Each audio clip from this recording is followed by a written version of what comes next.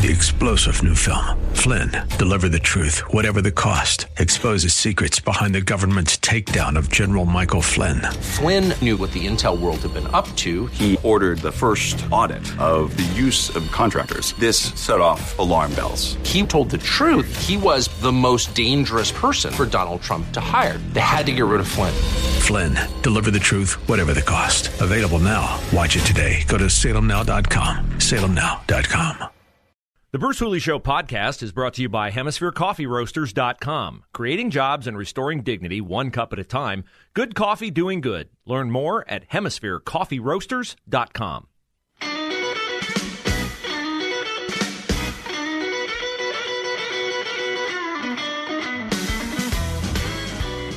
So I spent a fair amount of time yesterday on a story from The Intercept, which I'm kind of frankly surprised The Intercept wrote it. Because Glenn Greenwald, who I have a lot of respect for as a journalist, but I don't share a lot of his social viewpoints, but he is a journalist who's committed to an independent press, an adversarial press. That doesn't mean a press that's against everything the country does. It means that's a press that holds the government accountable for the things that it does. The press serves as a watchdog for the people. When the press becomes a cheerleader for the government, or worse, when the press becomes an adjunct of the government and does what the government wants done, well, then by definition, it's not doing what it's supposed to do, which is serve the interests of the people. So Glenn Greenwald was among those who started The Intercept, but he left The Intercept because The Intercept wouldn't cover the government as tough as Glenn Greenwald thought it needed to be covered. Well, on this case, The Intercept has done good work finding out that and exposing that the Department of Homeland Security has used the Patriot Act, which, we were all for the Patriot Act, never, ever thinking that our government would turn the Patriot Act against patriots, against people who have opinions that differ from the approved opinion of the U.S. government. The approved opinion of the U.S. government on what, Bruce? Well, on COVID primarily, but then, the government got so successful and excited about, hey, this is pretty cool. We can silence people who oppose vaccine mandates, mask mandates. We can get big tech to take people off their social media platforms who question our order to get the vaccine, to get a booster, to wear a mask, to socially distance, to shut their businesses down. We kind of like it here in government without the people questioning what we do. We kind of like it doing what we do without any accountability. So they expanded it. And it became an effort to silence questions, which the government views as dissent. Questions aren't dissent. Questions are questions. The government decided, you know what? If we expanded that to the source of the virus, if anybody says that it didn't come from a wet market, we'll quash them. Kind of tired of criticism over the Afghan withdrawal. Maybe we could apply these same principles to the Afghan withdrawal. And, for their own good, the American people really need to embrace racial justice. So anybody who speaks out against that, we're going to silence them on that too. So The Intercept exposed all this. And we have a government, FBI, CIA, Department of Homeland Security, executive branch, that is actively engaging in a cozy relationship via communication, regular meetings, email portals, private messaging, where the government tells big tech what to censor, and big tech says, yes, sir. Yes, sir.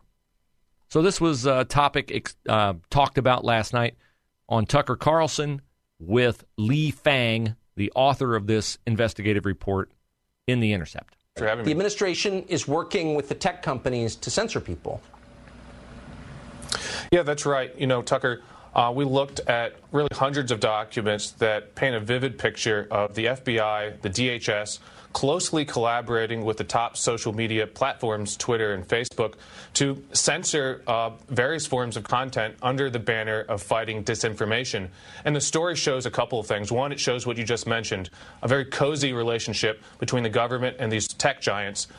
There's those monthly meetings that you just mentioned, but also just very cozy emails and texts. Not a very adversarial relationship. We looked at one text where Microsoft executive texts Jen Easterly, the top disinfo director at DHS appointed by Biden, basically saying the private sector needs to get more comfortable with the government. They're closely collaborating on reports talking about the expanded role for DHS in censoring a really broad collection of topic areas, of policy and political topics. And, just broadly speaking, the story also just looks at the mission creep of DHS. This is an agency that was founded in the aftermath of 9/11 to combat foreign terror threats of al-Qaeda and the like. But over the last 5 years, it's kind of evolved in its mission. It's moved towards fighting disinfo, and their justification is, disinformation radicalizes the homeland. It can lead to disruptions in public health or in political violence. So they have a justification. We have these documents, and they're pushing forward with this broad censorship agenda. They are pushing forward with it, and one way to stop them pushing forward with it is to toss the Democrats out of control and give oversight, investigative power to House subcommittees and Senate subcommittees. Would you like to see Jim Jordan as head of the House Judiciary Committee questioning people from Twitter, Facebook, Instagram, Department of Homeland Security? Would you like to see Alejandro Mayorkas, the guy who says the border is secure, the guy who said that the border control agents were whipping migrants with the reins that they use to control their horses? Would you like to see Alejandro Mayorkas be made to answer for trying to create the disinformation board with the Mary Poppins singing whack job, Nina Jankowicz? I would like to see that. If you'd like to see that, give House control and Senate control to Republicans. Now, one of the things that Joe Biden keeps talking about, by the way, I noticed today gas is up to $3.89. I thought gas was going down. I was worried about gas going down before the midterms. I think I could stop worrying about that. Gas was up at $3.89 at my Sankus Old State Road gas station. So I guess we've run out of the 2 million or how many barrels a day released from the Strategic Petroleum Reserves to play funny business with gas prices. It jumped 50 cents out in Newark. Yeah, $3.39 to $3.89 in one day. Joe Biden will have you believe that this is because the oil companies are evil and the oil companies are raking in record profits and something must be done about the oil companies. Give me a break. Enough is enough. Look, I'm a capitalist. You've heard me say this before. I have no problem with corporations turning a fair profit or getting a return on their investment in innovation. But this is remotely what's happening. Well, let's talk about some exorbitant profits, shall we? Story from the Daily Caller today. Pfizer reported revenue of more than $22 billion during quarter 3 of 2022 on its earnings call Tuesday. That's not 2021 when everybody was racing out to get vaccines. That's 2022. Let's see, that the third quarter would be September, August, July. Okay? July, August, September. The impressive revenue totals were driven largely by the coronavirus-related products, many of which were purchased directly by the United States and other national governments. Quarter 3 continued a string of strong, sometimes record-setting financial performances for the pharmaceutical giant during the COVID-19 pandemic. 1/3 of the $22 billion Pfizer made in the third quarter. So they made $22 billion in the third quarter. What do you think they made in the first and second quarter? I was about to ask, yeah. It's not $10, okay? They did fine. 1/3 of their third quarter revenue came from the antiviral pill Paxlovid. Imagine that. Paxlovid is the great COVID cure, right? Take a pill, boom, COVID's gone. Paxlovid is given in a 5-day course to patients quickly after the onset of COVID-19. Governments, Germany, Mexico, the Global Fund, United States, made sizable acquisitions of the drug during Q3 because you have to, because if you're going to tell everybody that COVID's going to explode again in the wintertime, and it does explode in the wintertime and people die, they're going to go, well, why didn't you stock up on Paxlovid? So they've got to buy it. So they buy it. However, stop me if you've heard this before. A miracle drug that may not work miracles. Paxlovid has come under scrutiny from some medical experts due to the frequency of rebound cases, in which a patient will test negative for COVID-19 after completing their course of treatment with the oral pill, only to test positive and experience symptoms again. Puts it on pause. In coming days. Gee, who's that happened to? Oh, I don't know. Joe Biden, Jill Biden, CDC Director Rochelle Walensky. We bought a bunch of vaccines that didn't stop it. Now we're buying a bunch of therapeutics that don't stop it, except for 5 days. And Pfizer's raking in the cash, but it's the oil companies who lost billions during the pandemic who are evil.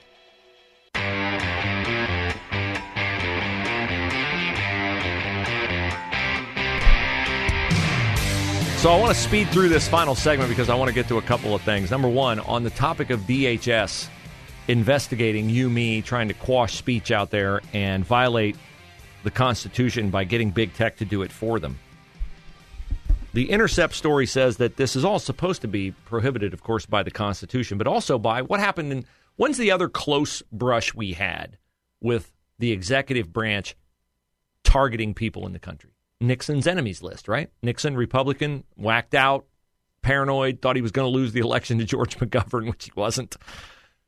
So we had the Privacy Act of 1974 that was put into law to double down on constitutional protections for free speech. The Privacy Act, however, maintains exemptions for information collected for the purposes of a criminal or law enforcement investigation. So that's how DHS can use it. They can say, oh, it's a criminal investigation. Misinformation is criminal. Extremism, crazy wacko, horn-wearing Republicans storming the Bastille. The first FBI official who The Intercept interviewed in 2020 amid the George Floyd riots lamented the drift toward warrantless monitoring of Americans, saying, man, I don't even know what's legal anymore. That's because everything's legal. They can use extremism as their blanket to justify everything. But like everything government touches, they're inept at it. For instance, during the 2020 election, The Intercept reports, the Department of Homeland Security, in an email to an official at Twitter, forwarded information about a potential threat to critical U.S. infrastructure. The Twitter user in question had 56 followers. 56. I have over 17,000, okay? Like somebody who has 56 followers, first of all, it's probably a bot on Twitter. Probably not even a real person. And the account was labeled as a parody account with all kinds of stuff about, hey, send me where I can go buy weed and all this. They were worried about this person is an extremist. 56 followers. They wasted their time on that. So, like everything they do it poorly. But the fact that they're doing it at all is where the danger lies. And if you elect more Democrats, you're going to get more of this. You're going to get more people who blatantly, openly, unrepentantly lie to you. Tim Ryan fits that bill. He's got a 20-year record in Congress. And he appeared before a room full of people yesterday in the short north at a Fox town hall, and he lied again about his record. He lied. He said, we need to codify Roe versus Wade into law because it eliminates I'm opposed to third trimester abortion, so if we put Roe versus Wade into law, that problem will go away. Did we have third trimester abortions, late-term abortions, unchecked abortions in the last 5 years before Roe was overturned? We did. So it obviously didn't preclude it. So he's saying put Roe versus Wade back into law and it'll take care of that issue. No, it won't take care of that issue. It won't take care of that issue at all. He said that a Capitol police officer was killed in the January 6th riots. The crowd was like, boo, boo. They're informed. And he just was like, oh, they caught me. Well, come on now. We can all be nice. Don't be I'll be happy to have a conversation with you. You're wrong. You lied. What conversation? There's no conversation. You want to start the conversation with, I was wrong. I exaggerated. No police officers were killed in the January 6th riot. That's not a conversation. That's an apology. Has he ever made one? Did he make one last night? Sorry, I was wrong. No, those 3 words never passed from his lips. I was wrong. Somebody from Portsmouth stepped to the microphone last night, asked Tim Ryan about the border. But yet you voted against funding for border security, you voted against funding for the border wall, you voted against funding for drug enforcement, and you called for defunding ICE. Why?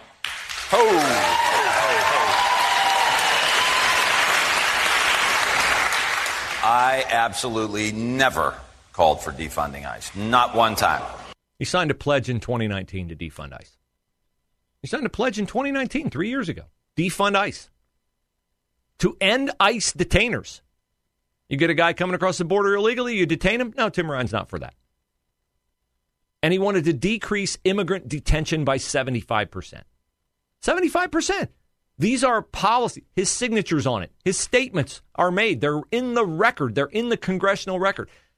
What kind of pathological loser do you have to be to sit in a room and lie to people, counting on their stupidity or their lack of information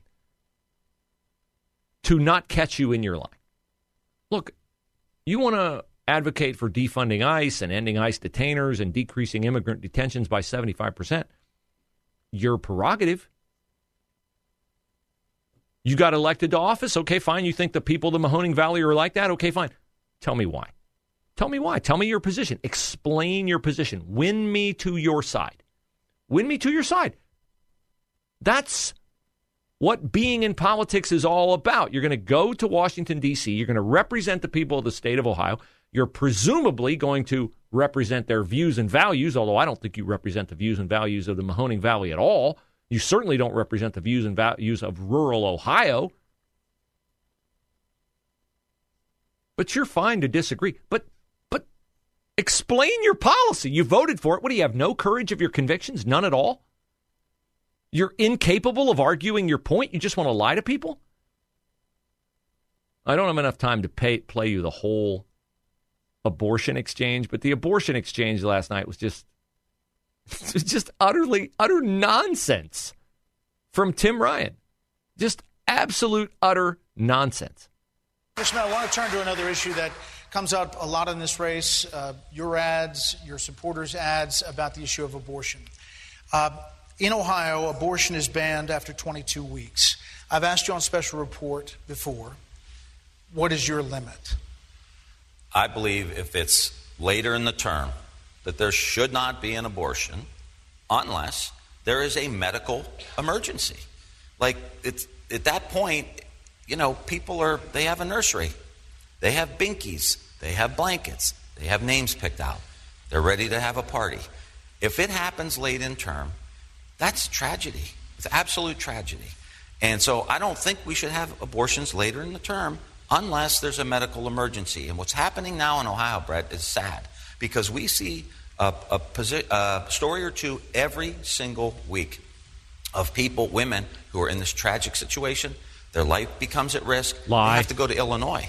Now, J.D. Vance wants a national abortion ban, and he wouldn't be happy with these people going to Illinois. He wants them to have to get a passport and go to Canada. He called rape inconvenient. This is after 15 weeks is what he's talked about. We're going to ask all these questions. After 15 weeks. So what's your number? What you say you don't want it afterwards? Is there a number? I think we go back to Roe v. Wade. Roe v. Wade was in the third term.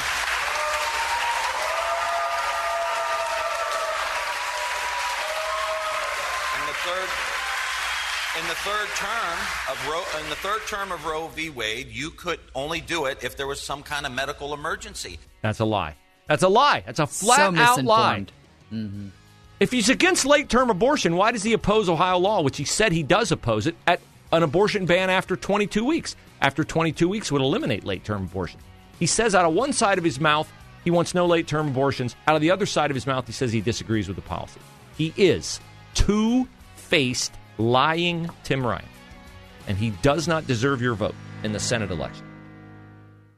3-star General Michael J. Flynn, head of the Pentagon Intelligence Agency, knew all the government's dirty secrets. He was one of the most respected generals in the military. Flynn knew what the intel world had been up to. He understood its funding. He ordered the first audit of the use of contractors. This set off alarm bells.